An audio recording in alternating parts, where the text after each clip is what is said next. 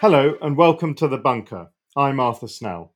Viewers of the television series Chernobyl will recall the horror and fascination of nuclear technology when it runs out of control. Serhiy Plokhy, who is a professor of history at Harvard and himself a Ukrainian, has written a fascinating book about this subject. It's called Atoms and Ashes: From Bikini Atoll to Fukushima, and it covers a series of nuclear disasters from the 1950s to the 21st century. It's an extraordinarily gripping story, and I'm delighted to be joined by Serhiy today. Serhiy, welcome. Well, Arthur, thank you for this introduction. It's a pleasure to be on the podcast. Well, Serhiy, as I said, rather like that TV show Chernobyl, I think lots of people may have started watching that thinking, I'm not really sure if I really care very much about this story. It's just a bit of history, but it's incredibly gripping. There's something about the terrifying power of nuclear technology and the fact that it does go wrong. I'm not going to say often, but it does go wrong, that makes it fascinating in a rather sinister way. Well, certainly it is a work of history, or at least the way how I intended to write that book. And it deals with six major nuclear disasters that took place between 1954 and 2011. But it is a sort of a history that is very relevant for us today as we face challenges associated with the climate change. And we look for the ways how best we can address them to survive as a humankind. And nuclear, it's one of the directions that has been suggested both by scientists, governments, and again, it's up to public to decide whether we want to go that way, whether we want to increase and probably dramatically increase the number of reactors, or we want to look for alternatives. And this book of history was designed also as being more just a book of history, but a contribution to the current debate. Yeah.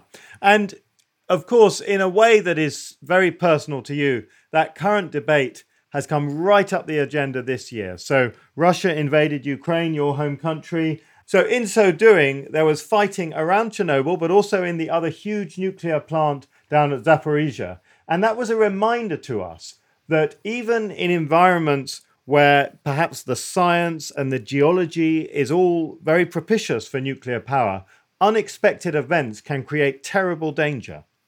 Exactly, and the whole story was and continues to be very personal for me. I wrote a book on Chernobyl and certainly visited the area more than once, so felt really closely attached to the place, to the history of the place, to what has been happening now there. And then I come from the part of Ukraine which is called Zaporizhia, which is very close to the nuclear power plant. And when I was working on this book, of course, I started to work on it a few years ago, I couldn't imagine that on top of every other issues and potential problems that we have with nuclear energy that contributed to the accidents of the past, we would get also a situation like we got in February and March in Chernobyl and Zaporizhia, where warfare, conventional warfare, would come to the site of the nuclear power station, nuclear sites. Yeah, and I've got to say that thought alone made me rethink a lot of my attitudes to nuclear power when we think about, for example, the idea of Iran having a civilian nuclear program which could be, administered under United Nations auspices, with inspectors and so on. But that doesn't really protect you from these sorts of geopolitical crises such as we're seeing in Ukraine. Exactly, and the life continues to surprise us again and again. So there was a Chernobyl disaster in 1986, and the argument there was that, well, it was an outdated Soviet technology. The improvements were made. Some of the Chernobyl type reactors are still with us, but allegedly they were made safe, and we can continue with the development of the nuclear energy. And then comes Fukushima. No one expected that. Okay, tsunami and earthquake. and now it's war. What unites all of these accidents and also three other accidents that are discussed in the book is that it is very much about us, about humans, and in each of these cases we surprise ourselves by making ill decisions, terrible mistakes, or engaging in the criminal acts like the act of taking over of the nuclear power sites in Ukraine this year. Yeah. Each time we put ourselves in harm's way again and again. And the next accident or next close call, when it comes, probably will come again from quite unexpected today direction. Yeah. And one of the things I found fascinating about the book is that it covers such a wide range. We've mentioned Chernobyl, we've mentioned Fukushima. So I think many people, when they think about the Chernobyl disaster, maybe they say, yes, but that was a Soviet system. It was a system that didn't deal well with problems. People didn't feel able to report problems upwards. But you've got Japan as a modern democracy, highly technical, perhaps the most accomplished technological power on planet Earth. And then, of course, you've got a case study from Britain, which has its own culture of democracy and debate and so on. So I think it's very interesting that the sort of cultural excuses that people sometimes use to say, yeah, but that was a particular problem. Your book kind of destroys that excuse that it seems that we can have these disasters in almost any cultural or political context. Exactly. And that book started with a question, not with an answer that you just formulated. The question was how we as human beings in different political contexts, social contexts, cultural contexts, how we deal with the issue of nuclear energy. And I decided to write this book exactly to answer that specific question. And the answer that I got is that, well, we are all vulnerable. We try to learn lessons. It would be unfair to say that there is that process is not taking place. But the system is so complex. There is such category as normal accidents that happen in very complex systems, whether we want that or not. And certainly nuclear power is one of those complex systems. And I would say the most complicated, sophisticated, and most dangerous way of boiling water that the humankind has invented or came up with. Absolutely. I mean, there are so many lessons which are lessons for humanity that don't have to be about nuclear power. But one of the things is which we see, and again, it's in all different cultures, so you can't say it's particular to one political structure, is this reluctance, both by political leaders, but also by senior managers and people operating these plants, to be transparent about problems when they arise. And I was fascinated by you've got the case study, which I think a lot of young people in Britain won't be familiar with, which is Windscale, which was a nuclear disaster in England. Could you say a bit about that story? Yeah, it is extremely interesting story because there is a multiple sort of a cover up, and it comes from different groups and for different reasons.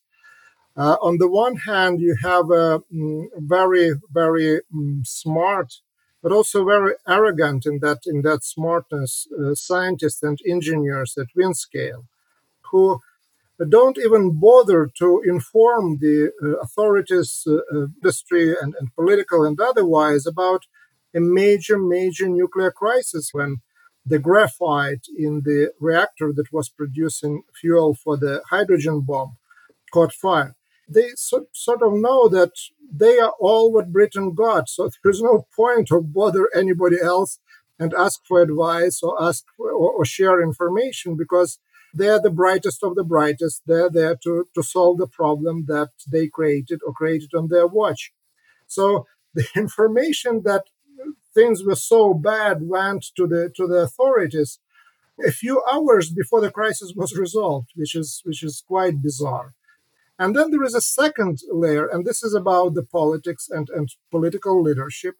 And the point there is not so much to hide the accident from the British public, which is, of course, part of the story, but to hide this accident from the Americans. Because Macmillan, he wants a partnership, nuclear partnership between US and UK of the sort that Churchill was able to forge, to create with FDR during the Second World War. And he's concerned that if Britain appears that they actually don't know what they're doing, that they're not sophisticated enough, safety culture is not there, technologically they're not on the same level or inferior to the Americans, Americans would not share with them their own nuclear secrets and would not go for a sort of a joint nuclear program, which of course would cost Britain a lot of money. And the cover up is there. He appoints a special commission, then he suppresses part of the report that was issued by that commission, and for one and only reason to impress the Americans, which is again another very bizarre reason for that secrecy and cover up.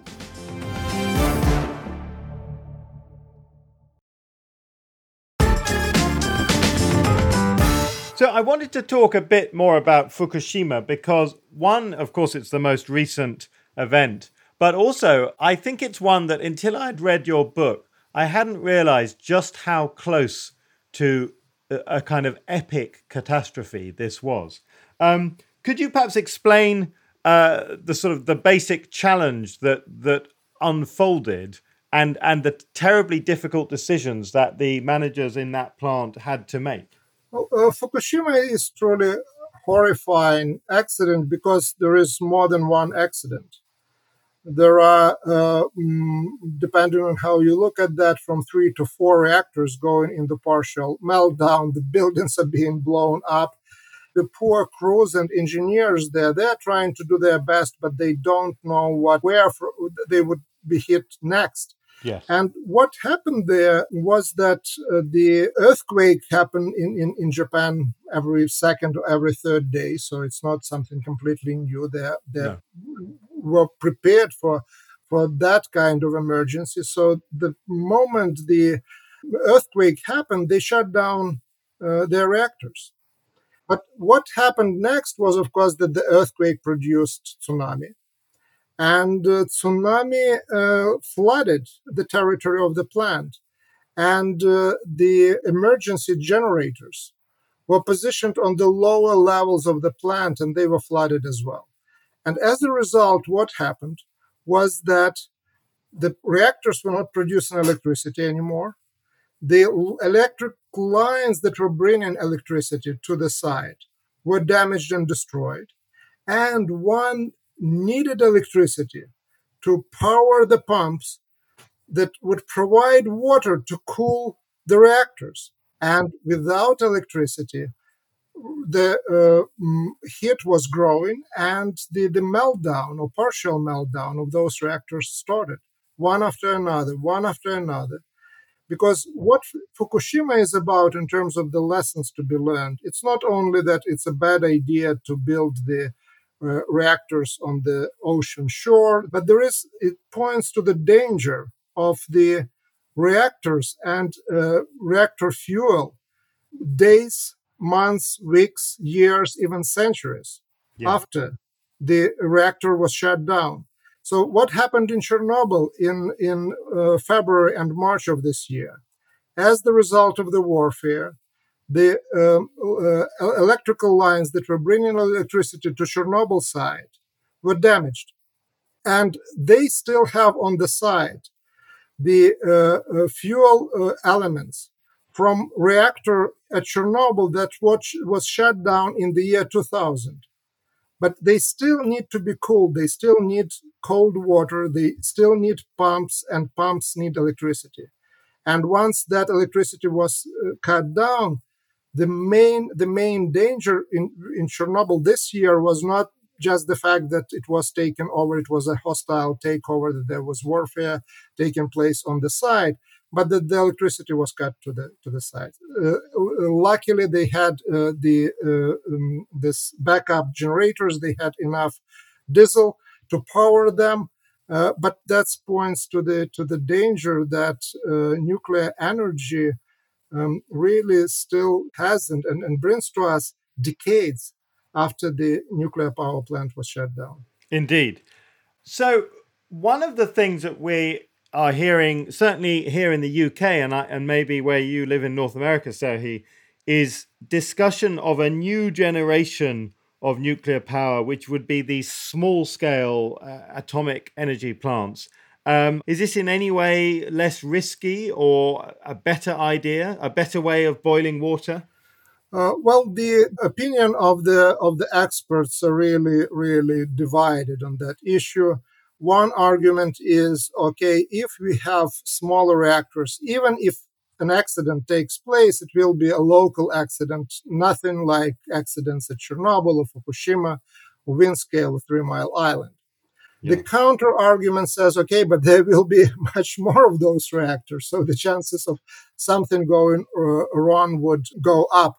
Yeah. My own perspective on that, which is very much informed by the research that I did on the this major six accidents, is that on the one hand, it's a welcome development because what we are talking about is that for the first time in the history of the nuclear age, there will be reactors specifically designed civilian purposes for boiling water in this particular case. Yeah. Because every single reactor that we have today, and there are approximately 440, in terms of their design, they are trying to use the designs of the reactors produced for the military purposes, either for the production of the fuel for nuclear weapons, like was the case at Windscale and Chernobyl, or the reactors that we use to power submarines. And that's Three Mile Island and Fukushima and most of the so-called water reactors.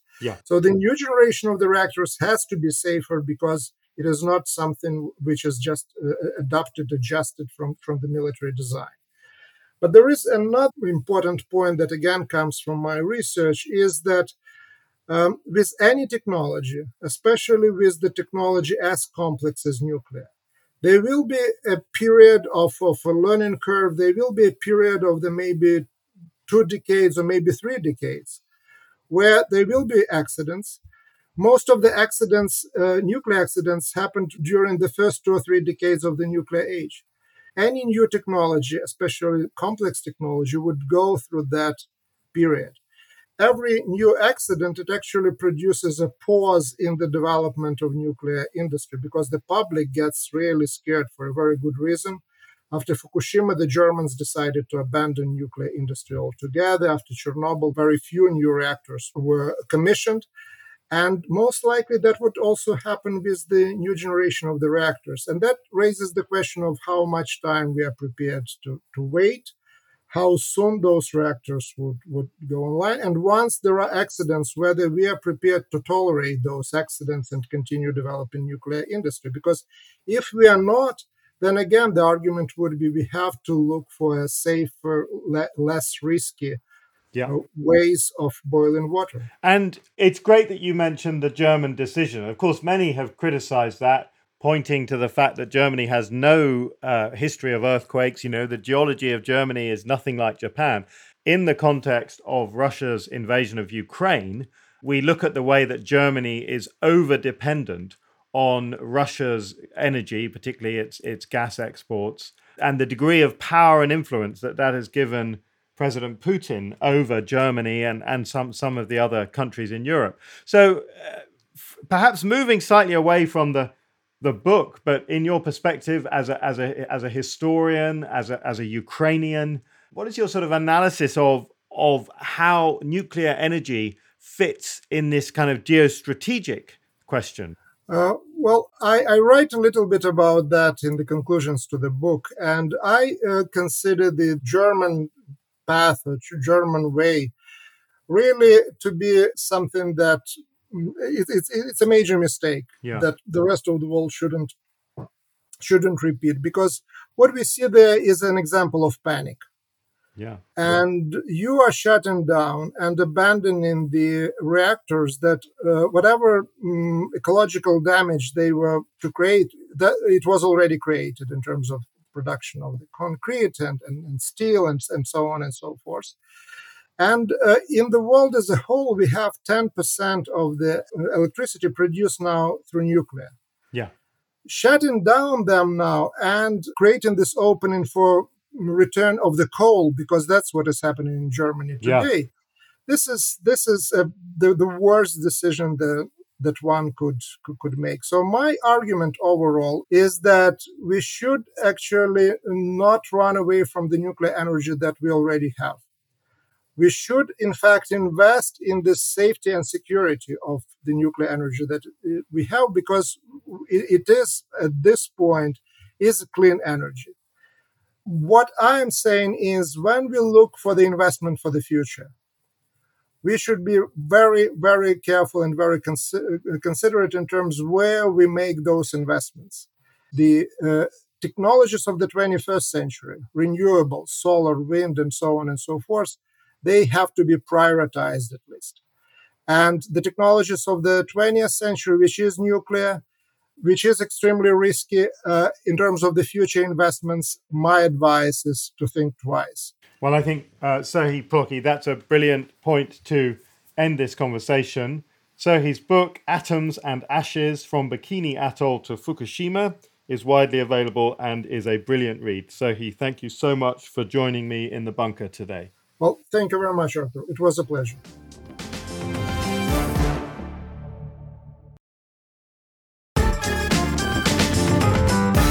Remember, there's a new Bunker Daily every Wednesday, Thursday and Sunday, with Start Your Week on Mondays, the main panel show on Tuesdays and the Culture Bunker on Saturdays. Be sure to subscribe so you don't miss out on any new episodes. You can also back the Bunker on the crowdfunding platform Patreon. Just see our Twitter or Facebook or search Patreon Bunker Podcast. Thank you for joining us. We'll see you next time. The Bunker was presented by Arthur Snell, with audio production from me, Robin Lieber. The Bunker is produced by Jelena Sofronevich and Jacob Archbold. Group editor is Andrew Harrison, and lead producer is Jacob Jarvis. Theme tune is by Kenny Dickinson, and The Bunker is a Podmasters production.